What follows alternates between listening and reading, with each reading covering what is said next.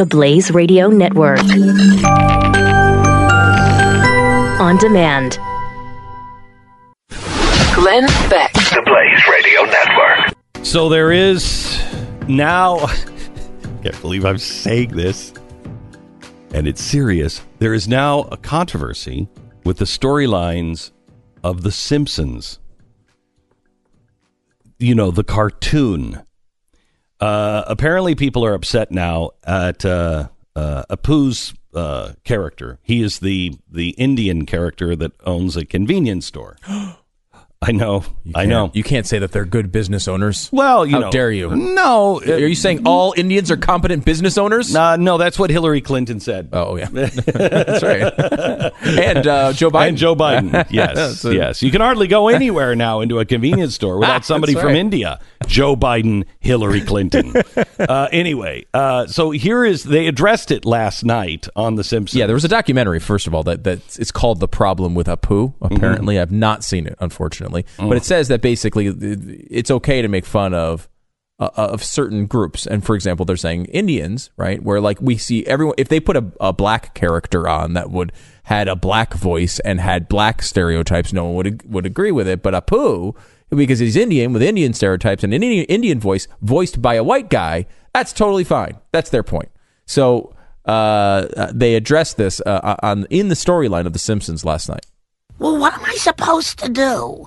It's hard to say. Something that started decades ago and was applauded and inoffensive is now politically incorrect. What can you do? Some things will be dealt with at a later date. If at all. And there's a picture of Apu. As they say that, they look at the picture of Apu on the side. And their point being like, yeah, like this is how it started. Everyone was fine with it at the time. And now all of a sudden it's turned into something that is become offensive. Right. And you have to remember, 25 years. Yeah. This has been going on for 25 years. How old were you when you were 25 years ago? Yes, exactly. Very young. Think of the mistakes you were making. And now we're having to decide what is offensive, what isn't on something that's 25 years old. And quite honestly, I mean, look, I don't get. Jeez, look what they have done to white people.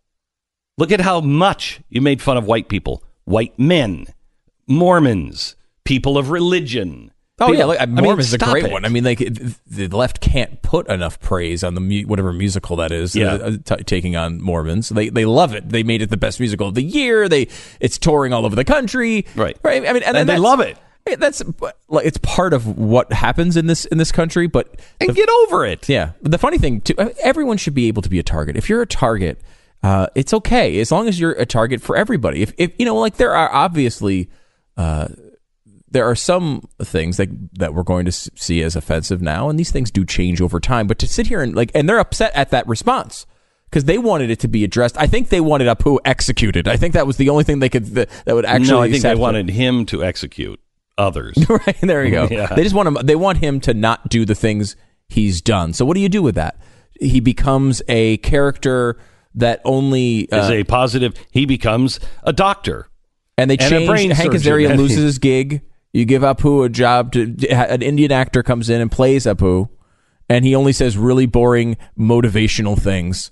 That's what they did with the SAT scores. The SAT, there was a thing, I read a book about the SATs before I took it. And what happened was African Americans complained about the test and said that they're not culturally equal. So they put a bunch of questions in about African American culture. And there's the book that told me how to, prep for the test. I was going to say cheat, but really it's not a cheat. But it said if it's an option, it will never be bad for African Americans because they put all the questions in. So if you can eliminate the things that look bad out of the answers because it's going to be positive, and it's true. At least back then it was. Glenn Beck. The Blaze Radio Network.